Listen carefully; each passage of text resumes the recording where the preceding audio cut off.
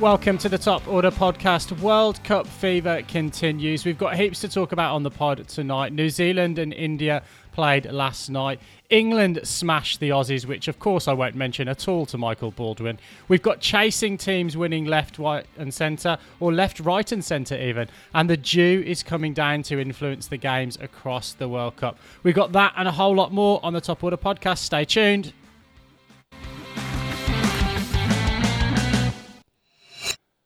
So, guys, I think we've got to start as a New Zealand cricket podcast largely with New Zealand's victory against India. What are our thoughts on the game, guys, with a little bit of time to reflect overnight? Oh, Raj, I'm obviously keen to jump in here, but why don't you kick us off with the first words? Because I think it's as Binksy mentioned last time, you are also a New Zealand fan, and obviously the West Indies are not going particularly well, so it's probably time for you to jump off that bandwagon and join us Kiwis again now. Yeah, no, it was a very good game, I thought. We completely outplayed the Indians, and, we'll get to it later. I think the Indians are actually beating themselves to an extent there. But, no, I'm completely happy with how we played. We've been bowling really well. It's interesting. Bolt came out earlier in the week, talked about wanting to bowl like Charlie Shaheen, and I think he bowled really well, and so did the rest of them. I do have one bugbear, just before I throw over to you, Stu. Maybe I'll throw over to you, but... I guess the coaching staff and the captaincy, they've kind of earned the right to go in whatever strategic direction they want, as the New Zealand cricket team based on recent performance. But really, who saw Daryl Mitchell fly in from the wings and be our number one opener? I mean, he's doing a great job. It's hard to fault him, and he does a stellar job, and he's always steps up for us when we need him to. But if I can't see Finn Allen and Guppy opening the batting, then I really want to see Devon Conway and Martin Guptill open the batting together. What do you think? Yeah, it's an interesting one. I'll just start by saying, yeah, absolutely delighted with that win. And, I think I said last week I was started to feel a bit nervous about that week. And obviously two big games that, I think we'll get to it later, that may not define that group. But, it obviously wouldn't have been very good for New Zealand to start off with two losses. Binksy, you want to just jump in quickly? Yeah, no, it was more next rather than immediately, Lippy. So look, I can let you continue, but yeah, I did want to ask you boys a question. So when you've talked a little bit more and I can see the face starting to glow, come back to me. Okay. Well, look, I'll answer Raj's question around Mitchell because I think it's a really interesting point. And geez, this podcast is going to last forever if you keep throwing your hand up, Binksy. But look, the Mitchell one is fascinating to me because I completely agree with you, Raj, in terms of why is he opening? It doesn't make any sense to me in terms of like the actual squad because they left Finn Allen at home, they left Colin Munro at home. There was a lot of debate about those things. Whether they would have done that if COVID wasn't around, who knows? I think that is a big question in terms of like, would Finn Allen have kind of played his way into that squad? It's something we probably never know, and it's the same with sort of Ajaz Patel. We've kind of had those discussions, and I think I heard today that this is the first two games that Daryl Mitchell's ever opened the batting in a T20 in any professional game. So it came out of nowhere, and I think really it was Gary Stead sort of talked about how he was just hitting the ball really cleanly, and I mean I and you guys, a few of us, we talked last week around how we thought the Kohlis and the Babar Azams and Williamson and stuff were going to be so important for actually batting through the innings. But Binksy mentioned, and Raj as well, about how maybe it is that kind of accumulate bash kind of tournament. And maybe that's what New Zealand saw, is that they saw Daryl Mitchell's actually hitting the ball cleaner than anyone at the moment. And then if we can put him up there at the top, then we've got Williamson and Conway to continue after that and build the innings, and maybe Guptill and Neesham Phillips and Neesham to finish off there. So, yeah, it's an interesting one. I don't really know still where I sit on it, but it's obviously worked so far, so you can't fault it. The question I was going to ask you guys is around Tim Seifert. So, obviously, he started the tournament as in possession of the wicket-keeping gloves. And batting down the order, which we kind of felt when we did our preview, I think that he had to open the batting if he was playing, really. Is it a case that perhaps, and you see this so rarely now, the teams are so well planned, that Seifert's almost sort of unselectable now for the rest of the tournament, barring injuries. And it's strange to get a squad selection like that potentially wrong. Look, maybe I'm reading too much into it, but it looked to me as if they've changed the plan after one game of the World Cup based on, obviously Daryl Mitchell's form in the nets and maybe Seifert's failure in that first game. What are your thoughts there? Yeah, I think it's hard with that first game. There was a lot of issues there with the ICC and getting clearance for Adam Milne and stuff there around that squad, which forced them to change their plans a lot. So I don't think we can take too much from that first game. But with the Seifert thing, I think it's been a while now where his place in the team has actually been diminishing more and more and more. And is he keeping? Is he batting three? Is he opening the batting? Is he a closer? He's kind of jumped around to all these different roles. And at the moment, I just think there are people in the team who can fulfill those roles better than him. There's no reason that he can't be there as a backup if there is injury or force his way into the team through other performances outside of international cricket if he ever gets to do that back home. But yeah, I just think that he's currently on the outer in that respect. Yeah, I think unfortunately he's just played his way out of that side, and it's probably unfortunate for him that he hasn't really found that role because he's gone to the CPL and played as a closer. He's done okay. He's been in the IPL with KKR, hasn't really had a crack. He's sort of been in a lot of franchise tournaments, but hasn't really been able to show what he's worth and hasn't really been able to fix himself in any lineup. And, we saw him get left out of the decider against Australia last year in the T20 series that we had here. So, yeah, it's hard to see him getting back in at any point, really. I mean, I think he had to be in the squad in terms of backup keeper, unless you were going to go with someone like Latham. But, yeah, I don't think we would have seen that before the Bangladesh series. So, yeah, very interesting one. Let's move back to the bowling because I want to talk about that a bit more in depth because I think New Zealand just did such a tremendous job there. I went through I couldn't find anywhere that I could find the dot balls online, so I actually just went back through the commentary on Cricinfo and counted them all up. So excuse me if I've got this wrong, but I think we bowled 45 dot balls. Which was just remarkable, and as well as your 7 wickets. So that's almost half of the innings where they didn't score off, and I just thought that was really tremendous. And Raj, you mentioned before about Bolt trying to bowl like Shaheen Shah Afridi, and that's what Pakistan has done so well. And I mean, maybe you guys want to talk about how that first 6 overs is becoming so crucial in this tournament.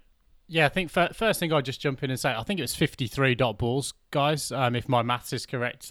13, 11, 11, 10 and 9 running through the bowling card, so even better than you thought. And yeah, we just echo it's a great bowling performance. But look, I guess we'll come on to it. But great bowling performance, but also I think Raj alluded to it as well. India potentially losing their way a little bit with the bat as well in terms of the methods that they took. So yeah, I guess how much was it good bowling and how much perhaps India batting like a 2010 T20 rather than a 2021 T20? Yeah, I think you're right, Binksy, that this is a different kind of tournament. We have mentioned it a couple of times. It's very hard to win the game in the first 6 overs, but what we're seeing is that you can go a long way to losing that game in the first 6 overs, and that's what we're seeing with a lot of the teams that are absolutely getting trounced by the opening bowlers, by the new ball, and they just can't recover. So I think it's exceptionally important for this tournament. I want to throw a question back at you, Stu, around the spin bowling. So I'm at a disadvantage. I haven't actually seen the game. I know that feels silly for someone who's on a cricketing podcast. But tell me a little bit about the spin bowling and Santner and Sodhi. Oh, I'm actually delighted that you asked because I've got a few notes about Santner and specific. I know Ish Sodhi won a man of the match and did bowl tremendously well, and actually has bowled really well in both games.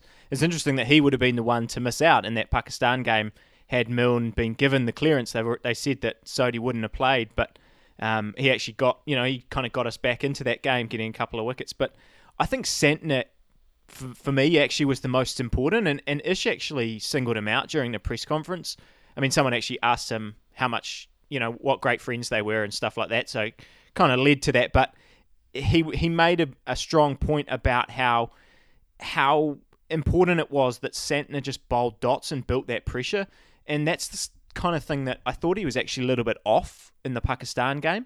And what he what he does so well, Santner, when he's on, is he just holds that middle period together for New Zealand and really continues to build that pressure the whole time. And they just worked so well together, and that's been the hallmark, I guess, of our T20 cricket. Even going back to, they mentioned in the press conference that 2016 T20 World Cup game where New Zealand kind of did the same thing to India, but knocked them over even cheaper, and Santner and Sodhi did the damage again. So yeah, just tremendous stuff. Well, guys, let's talk a little bit now about the rest of the pool. So that game, obviously pivotal potentially to some of the outcomes, but could we see a situation where Afghanistan finish second here in that pool? Absolutely. It's definitely possible that Afghanistan can finish second in the group. They've got the toughest run home, I think, of some of those teams in Group 2. Afghanistan still to play both India and New Zealand, and after that loss to New Zealand, India will be hurting and looking for redemption. So it is possible that Afghanistan could finish second. They require other results to go their way. I think they'll lose at least to India in a bounce-back game, and if they do that, then they'll probably end up something like 3-2, and still could finish second if other results go their way, i.e. New Zealand would have to drop another game, and then India would potentially win their remaining 3 games, which are against Afghanistan, Scotland and Namibia. So you'd think that India would pick up 3 from 3 there, regardless of their current form. It's a really interesting one with Afghanistan, isn't it? Because we probably don't see... well, certainly I don't see enough of them play, right? So, we see Rashid Khan, we see Muhammad Nabi, we see a couple of the other guys that are in the T20 leagues around the world, and I guess we know how that they're, especially Rashid Khan is just such a brilliant bowler. So we know how good they are, but we don't really get to see them as a squad. But I've been super, super impressive. Even just thinking about the way they've dealt to Scotland and Namibia. They've dealt to them like an elite team. They haven't just gone out and, had a real struggle, which is what actually some of the, like the Bangladesh say, in their first round fixtures, they lost to Scotland, obviously. They had a tougher time in those pools. But Afghanistan's just come in, their batters just seem to deal only in sixes. They just smash it all over the place, and then their spinners, they've got a really, really well-balanced bowling attack. And yeah, I think it's perfectly reasonable that they're going to give New Zealand a pretty tough time in that game. And yeah, if India's not on their game, I think that Afghanistan could beat them as well. Maybe that leads into Raj. I mean, I know you've got a few thoughts around India and kind of what's going wrong for them, because I feel like I guess I know their batting's obviously been a big problem, but I expected their bowling to have a bit more thrust in these conditions, and they've just been completely ineffective both against Pakistan and New Zealand. Yeah, I think it comes down to the number of options that India have. I'm going to liken this to Christmas Day, if you will, when you're a kid and you open all your presents and you don't know which ones to play with first, and you end up breaking them all anyway. So this is exactly what's happened with the Indian team. I feel like they've broken their team by playing with too many options. Coming into this World Cup, I felt like it was a fairly simple or stock standard, definitely from a batting perspective. You had Kohli and Sharma opening the batting, Surya Kumar Yadav at 3, and then a mixture of Pant, Pandya, Rahul, Kishan Jadeja in that middle order. And then you had your bowlers, your Bumrahs, your Shamis, and then your spinners, basically. Maybe even the best spin bowler in the world, Ravi Ashwin, at the moment, who can't get a look in. It's pretty simple for me. And I just, when I look at that lineup, you've got Rohit Sharma batting 3 this morning against New Zealand, Kohli batting 4. I don't quite understand what's going on, and there's too much. People are thinking too much here. We just need to get back to playing basic cricket, and they've got the talent to beat any team on any given day more often than not. Just one more point on that, Bordy, is I also think that we do need to look at the scheduling here from that perspective. India has played Pakistan and New Zealand straight off the bat. Pakistan is playing some incredible cricket, straight off the bat. They're playing great cricket. New Zealand played great cricket last night again. You can't take that away from either of those teams. But I am looking forward to the repercussions from this Indian team probably bowing out of the team early with Ravi Shastri leaving. as well. It'll be interesting to see what the fallout is. You have to remember this is the BCCI's home 2020 tournament, and now they're facing a situation where for the rest of the tournament they've got India playing Afghanistan and the associate nations, and then probably not being part of that final series. From an advertising perspective, that's a bit of a disaster. Over to you, Baldy. Yeah, in all my notes around this build up to this podcast and the retrospective of India's 2 losses in their first 2 games, just shattering losses for them. It's not so much that they lost 2 games, it's that they were beaten soundly, comprehensively at both times. They've overthought their cricket. There's too much analysis going on in terms of their preparation. It's too much focused on matchups and not enough focused on, we have 2 of the 3 best T20 batters in the world, potentially, in Kohli and Rohit on form, when they're in form. Give those guys the most opportunity to win the match. Your best players should be given the most opportunity to win your team the match with the bat, and they haven't done that. They've fiddled around. They've gone, we think that Kishan is a good matchup. We think that this matchup or that matchup or whatever. They have completely misread that situation, and I think if they had their time again, they went, you know what? We'll put Kohli and Rohit open in the first 6 overs, and we will just bash as much as we can in the first 6 overs, try and get 60, 70 runs, get off to a good flyer, and then we've got enough guys to, do the rest of it, do the Hardik stuff, do the punt stuff, and get them to a decent total. But they've really overcomplicated both their batting approach and their bowling approach. I think they have missed a real trick not having Ravi Ashwin in that team. He has been a spectacular bowler for India for a long period of time. Yes, CV Varun has been tremendous in the IPL, but this is not the IPL. This is the biggest tournament in the world. Ravi Ashwin is, in my mind, the best off-spin bowler in the world. He should be in that team. Just one more thing before I hand over to Stu. I guess when I kind of unloaded there on India, I focused really only on the batting, and I guess I did that from a perspective that traditionally, or even in the recent past, in the distant past, India win their games of cricket with the bat. Traditionally, they don't necessarily with the ball.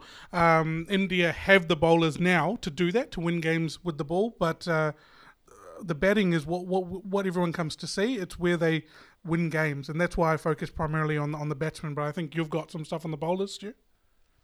Oh, look, all I was going to add, and I don't want to rail on India here, is just that I was just surprised, because I just thought that their bowling attack was really well balanced. When you look at it on paper, and you've got your 2 spinners that are good bowlers. You've got Bumrah, who's world class, and he was world class today actually as well. Bowled some brilliant deliveries against New Zealand. But I guess the other 2 seamers just haven't kind of been on, whether that's been Shami and Thakur tonight, and it just hasn't worked out for them. And I guess I'm surprised, but I don't want to rail on them. I mean, I think we all kind of picked them to be in the semis, and some of us picked them to win the tournament. So we've got that horribly wrong. Something else I got horribly wrong, it seems, is England sort of dipping out early. Binksy, it's probably a good time to mention. I mean, we've just touched on Pakistan, I guess, but have we already seen the finalists emerged? I mean, England is just going tremendously well here, Binksy. Yeah, well, look, I guess to carry on Raj's Christmas theme, it's like Christmas in the Kardashians' house for England, an embarrassment of riches both at the top of the batting order and bowling order. Whichever spinner we bowl in the power play seems to pick up an early wicket or 2. Wokes had Mr. Warner on toast, schnicked him off early on. And look, if not for Aaron Finch and probably a little bit of a mixed bowling performance from Tamal Mills, Australia shouldn't have really got 100, I don't think, in their first innings. But look, I think I am old enough, wise enough and ugly enough to know that you write Australia off at your peril in these world tournaments. Go back to 1999, they had about 7 must-win games in a row and ended up lifting the trophy after that fantastic Super 6 game against South Africa and then beating Pakistan in the final. We saw the same, I think, in the 2007 World Cup out in the Caribbean, Baldy. So you kind of write Australia off, but definitely some alarm bells ringing for Australia. My only comment, and I think I'll throw back to Baldy with this, is we're seeing a lot of media about changes for that Australian team. And, the old guard, Shane Warne particularly calling for Steve Smith's head. I'd say there's a few guys ahead of Steve Smith on the chopping block. after this opening to the tournament, Baldy. Yeah, it's not entirely Steve Smith's fault. I think he's been pretty solid in the middle order. It is a pretty 2010 way of playing cricket in the modern age to have a guy like Steve Smith go run a ball through the middle overs, but it's actually pretty tough to bat in the middle overs in this tournament. I mean, we had a look at the Indian performance last night against New Zealand from, I think, overs 6 to 15. They didn't hit a boundary. Batting in those conditions is a little bit tougher than I think some people in the media have been letting on. So I don't mind having Smith in that 3-4 role where he's just got to get the team from kind of overs 6 to 13, and then Maxwell, Marsh, Stoinis, whoever it is in that lower order is primed to go. The change that I would make if Australia had to change the balance of their side is not to take Smith out, but I think to move Warner down the order and to give him more balls and more opportunity against slower bowling. And if we put Smith at 3 and Warner at 4, and then moved either Matthew Wade or Inglis up to the top of the order, or even Marcus Stoinis, I think that would give Australia a little bit more punch against pace bowling at the top, and then have Warner have more opportunity when the ball's a little bit older against the spin bowlers and can cash in there. I think the other question mark for me around Australia is still that makeup of the bowling attack. I like when Australia go with 4 specialist bowlers and try and get 4 overs out of Maxwell, Marsh and Stoinis. I like Ashton Agar, but I just think in terms of the balance of that Australian side, Cummins, Hazelwood, Stark, Zampa are my 4 best bowlers in that team, and I would be picking them for those conditions. I think if Australia were to take one of those fast bowlers out at the moment, it would be Mitchell Stark, and then to insert Agar in as a number 8 and second spin option. So Australia have got a lot of work to do. They've got a couple of matches against Bangladesh and the West Indies to round out their group play. They're going to need to win both of those games pretty comfortably and pretty handsomely. Particularly, I think they'll be targeting the Bangladesh match to try and exact revenge from their poor tour earlier in the year and to boost their net run rate. Because if they're in a bun fight with, it could be any one of 3, 4, maybe even 5 teams finish on the same number of wins in that group, and that is possible, then Australia's net run rate needs a big boost in those last 2 games. Yeah, absolutely. I was going to throw to Raj really with the West Indies just to see if we've still got a chance there, because I completely agree that South Africa's actually, despite the controversy that they've had, that they've been playing some really good cricket. So I think there's, Bangladesh probably is out of it, especially with Shakib going down. But before we leave England, I do want to just mention Jos Buttler. I mean, honestly, that was unbelievable innings from him, and I think I said it last week how well he was hitting the ball, and that was even better last night or whenever that was. That was just unbelievable. And I think, in hindsight, I guess me saying that they had been in too many bubbles and all that kind of things for 18 months, it's actually kind of silly because I've been thinking about it. It's kind of dumb because really it's just Bairstow and Buttler that really in the core of that squad that have been in there. Well, interestingly, Lippy, Buttler was one to miss out on the second half of the IPL, actually, so did go and have a rest. Chris Wokes as well, pulling out of his IPL gig also for similar reasons, although I think he had a little bit of a niggle as well. We'll come on to it, I'm sure, but chasing teams winning 13 of the 16 games so far. But for me, it was the manner in which England went about that chase. They were absolutely and utterly ruthless, right down to Johnny Bairstow coming in. He could have easily gone, we'll get these in 13 overs and I'll just knock it around and get a red inker. But no, he carried on the momentum that Roy and Buttler had given at the top of the order and smashed a couple into the top tier of that Emirates stand. So look, it's too early to count your chickens, and you started that segment off, Lippy, by asking, have the finalists emerged already in Pakistan and England? Look, I'd certainly say that 2 of the semi-finalists have had, but we're not great for predictions, as we've proved yet again with our 4 going through. So for us to pick the finalists at this stage, I think would be horrible top order podcast hubris. Yeah, well, I think that England are the short price favourite. They are looking strong, and they deserve to be those that short priced favourite. I just wanted to highlight 2 things actually, or one thing that covers both of those, Australia and England, and it's the difference between how they've built up and how their squad is made up, and knowing your role, having that preparation, which England have had over the last few years. They're a great white ball team that seem to know what each of their roles are, and you can see how they're winning situations, which leads to winning the game as an outcome. Australia, on the other hand, when something went wrong in that England game with their batting, they didn't seem to have that plan B. I mean, clearly we've talked about Glenn Maxwell in the IPL coming in on the front foot versus the back foot. He should never be coming in at 2 for nothing. You always shove him down the order, and they've got ready-made replacements for that situation. Stoinis, Wade can go in there and steady the ship like Wade did, and build a foundation for Maxwell to come in the 8th over and the 10th over and really close it out. But that's not what happened. That's where I think that their biggest issue is that they just don't know how to win games at the moment because they haven't played together as a team for a long time. England, though, you're right on the hubris. Just one thing. Somebody asked me what England's weakness is going to be going forward. What do you think England's weakness is going to be going forward, Raj? Well, I'm glad you asked, Stu.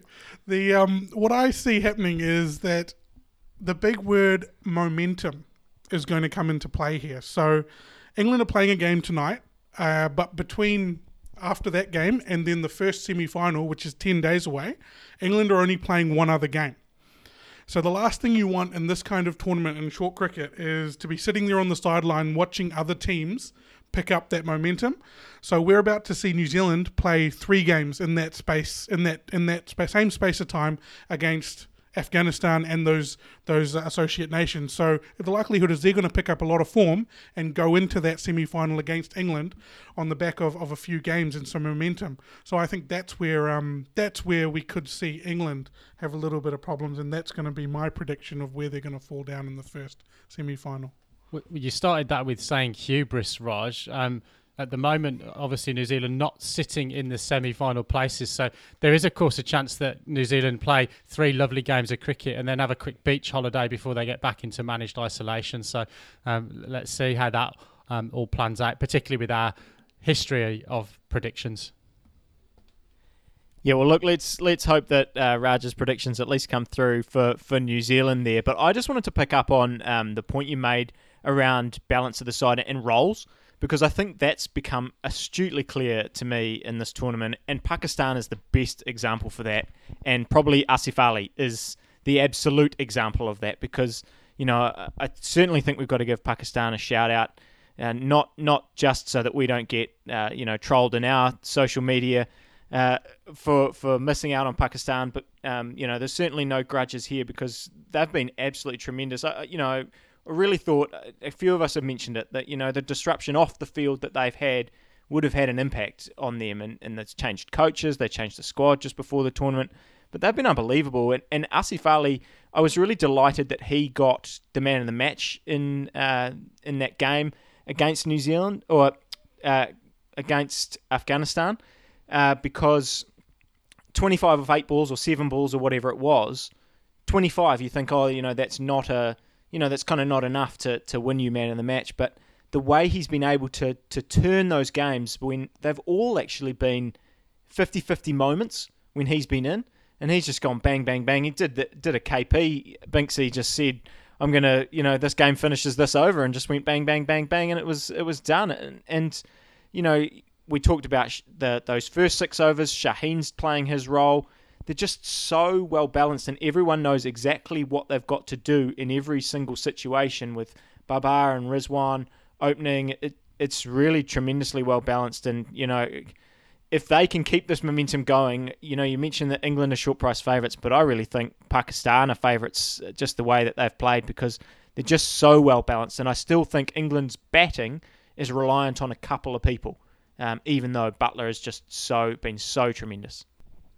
Yeah, just to touch on that point, Stu, Asif Ali's faced 19 balls in this World Cup so far. He's hit 7 sixes and a 4 in those 19 balls and hasn't been dismissed. Man, he is just having an absolute ball of a tournament, and he's so dangerous in late game situations.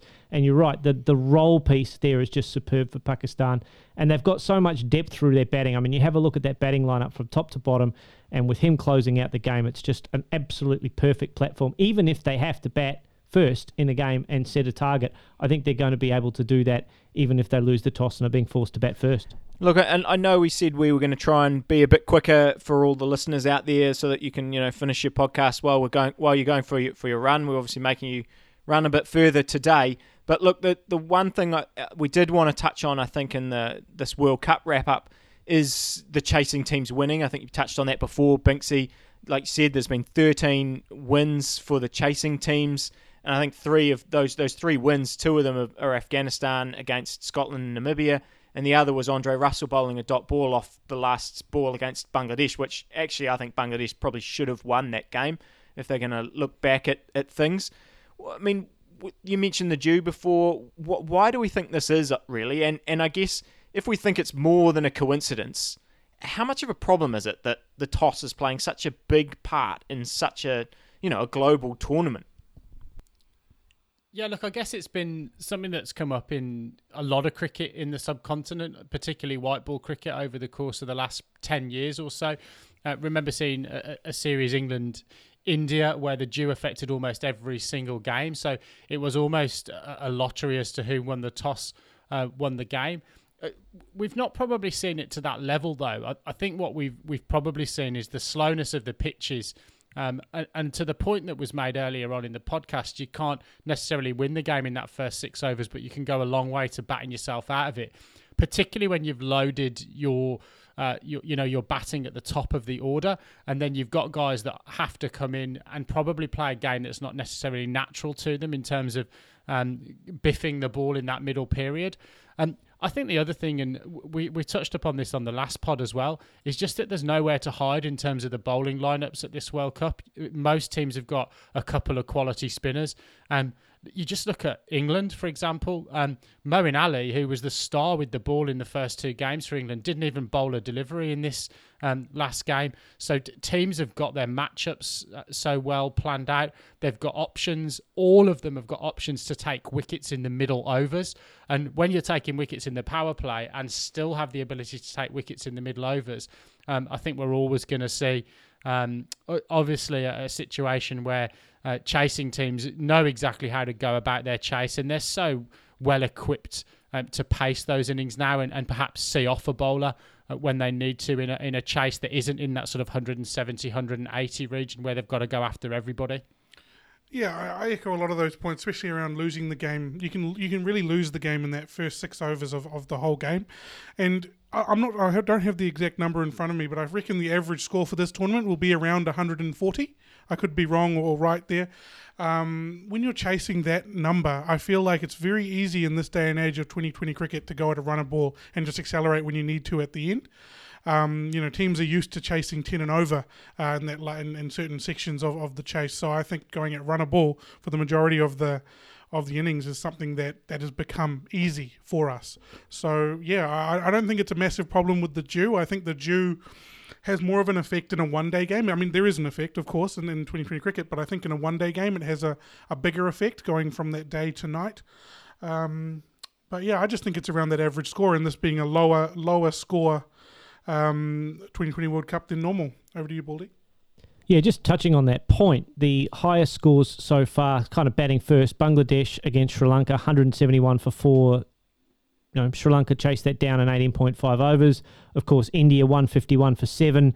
Pakistan chased that down, made 152, and then Sri Lanka made 154 against Australia, and that was chased down. They're the only 150-plus scores batting first in games that were reasonably close. I mean, Afghanistan made 160 and bowled Namibia out. That was a lopsided game, and I'm not really counting that. Afghanistan belted Scotland and made 190, bowled Scotland out for 60. So there were some lopsided games in there, but there haven't really been very many close games at all where the team batting first has made over 150. So I'm not necessarily sure that batting conditions are more difficult batting first in this World Cup, but certainly I think the bowlers are finding it a little bit more challenging with a little bit of dew batting second, bowling second.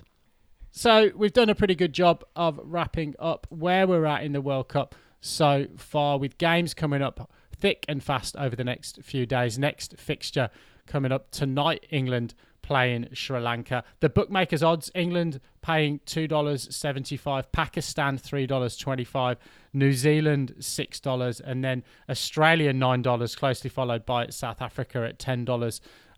That's on Bet365. We should say other betting agencies are available for perusal.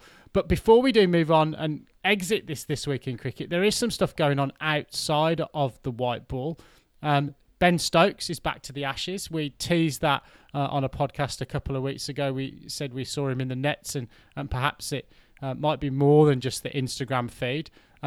Also, Jofra Archer hinting he may be back to training soon. So maybe England needing another business class fare. And then we've also got the IPL expansion teams named as well in terms of their cities, and some seriously eye-watering amounts of money being talked about there. Anyone want to jump in on any of those little tidbits from around the cricketing world? Paulie, I want to know how does that scare you at all, Stokes? Like England still look pretty weak to me on paper. Are you worried about now that Stokes is he the saviour? No, not that I'm not worried. I'm excited by it. I think it's going to be fantastic for the Ashes series to have Ben Stokes in the team. I will be even more excited if Jofra Archer plays and we get to see Anderson, Broad, Archer and spinner X against Australia. I think that will be a fantastic challenge for the Australians. It will mean that there's no excuses, there's no asterisks, there's no ifs, ands, buts or maybes. The best possible England side is going to come to Australia and play Australia in Australia. Australia now have to bring their A game. I think England have landed a psychological blow against some of those players like Mitchell Starc, etc. in that game just gone in the T20. I know it's a different format. I know they're slightly different squads, but there will be just a hint of England going, yeah, we've got these guys. We know that we can go there and beat these guys now. So I think it's just fantastic. It gets juicier and juicier, this prospect of an Ashes tour. I'm so excited. Is the Archer bit of news actually something that is realistic for him to turn up to the Ashes, Binksy? Nah, probably not. But we've got a podcast to run, haven't we? So got to get a bit of speculation in there. Look, who knows? They always said they weren't going to rush him back, and I think the interesting thing for me is there's been so little chat about it. So look, I don't really expect him to be a chance, but who knows if he's in a bit of warm weather at the moment and kind of getting back to some form of fitness. Funnier things have happened, haven't they? Raj, tell us how much money those IPL franchises went for, because that was just obscene amounts of money. Yep. In a word, it was a lot. So there will be two franchises. So the first one is a Lucknow-based franchise owned by the RPSG Group, who paid $964 million US for that franchise license. And then the second team is a Ahmedabad expansion team, which was acquired by CVC, which is a venture capital firm, for $736 million US. So those amounts are to be paid over a 10-year period. But I guess, what does this mean for the IPL? That's what we actually want to know. So from a dollars perspective, the current broadcast deal that they have is a 5-year deal, which is coming to an end next year, 2022, which was worth about $2.6 billion for the BCCI. It's a lot of money. The forecast is that with two new franchises, that will increase by at least 25% to around $3.1 billion for the next 5-year cycle. So those are incredible numbers for Indian cricket. And I mean, when you think about it, this is a 6-week tournament that we're talking about that they're broadcasting. It's incredible from a numbers perspective. In terms of games, this is the interesting thing. So it's probably going to increase from a 60-game tournament to a 74-game tournament. And there are already whispers of another 2-team expansion for the next rights deal, which will turn the IPL into a 3 to 3.5 month competition if that were to go ahead. So there are clearly plans that the BCCI has around the IPL and where it sits in the game of cricket, or the world game of cricket, which is going to be interesting going forward. What are your lads' thoughts about those numbers and plans? Yeah, that's going to be the thing that the numbers are astronomical. They're just absolutely incredible. It's almost kind of US franchise sport level numbers, which, thinking back 10 years ago, is almost unfathomable.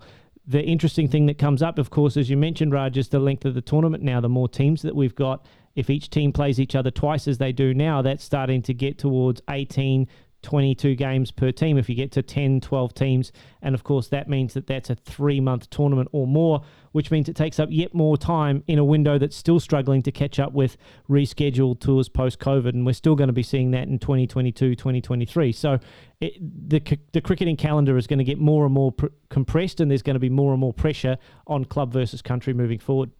I'm just jumping in here because I know that Binksy wants to wrap up the podcast, but I always love to get as many plugs for New Zealand in as I can. So I'll just quickly give you a little bit of a New Zealand. We talked about the tremendous performance that they did overnight for against India. We've also had a lot of runs being scored, and exciting for that Indian Test series coming up. We've had hundreds for Tom Latham. We've had a 97 for Henry Nicholls. And actually probably the most interesting one for me is we've had 100 from Cam Fletcher, who I actually think is a pretty good chance to be on the plane to India as the backup Test keeper. Maybe that's just me hoping that an old East Coast-based player will get there, but he's had a great season. He was on the reserve. It was the reserve, not non-travelling reserve, I guess you'd call it, in our playing days, I guess, for that England tour. And if they don't want to risk Tom Latham as the backup keeper, then I think Cam's got the best opportunity to go on that tour, which would be outstanding for him. So yeah, very notable performances there, and just got a shout out for our recent guest Katie Martin, who put a big 100 in a big win for the Sparks in the first round of the Halliburton Johnston. The one thing I do want to leave you with, I've got a stat for you. Sophie Devine, she's just been on fire. We gave her a plug last week for her 100. Super overs. Sophie Devine, 6 innings, 18 balls faced, 68 runs, strike rate of 377.78, 6 wins. That's a stat for you. Well, Lippy, as you said, keen to wrap up the podcast. Perhaps she should have played that 2019 Super over, and then the result might have been different for the Black Caps. But for all of our listeners, we did, of course, promise you shorter, more regular content. We've delivered on that for 2 weeks. We're back to a bit of a whopper tonight with This Week in Cricket covering such an exciting T20 World Cup, so hopefully you will forgive us. We will be back in your feed later in the week as well with more Cricketing Hall of Fame. But for now, it's good night and God bless from us all here in Auckland. We'll see you soon.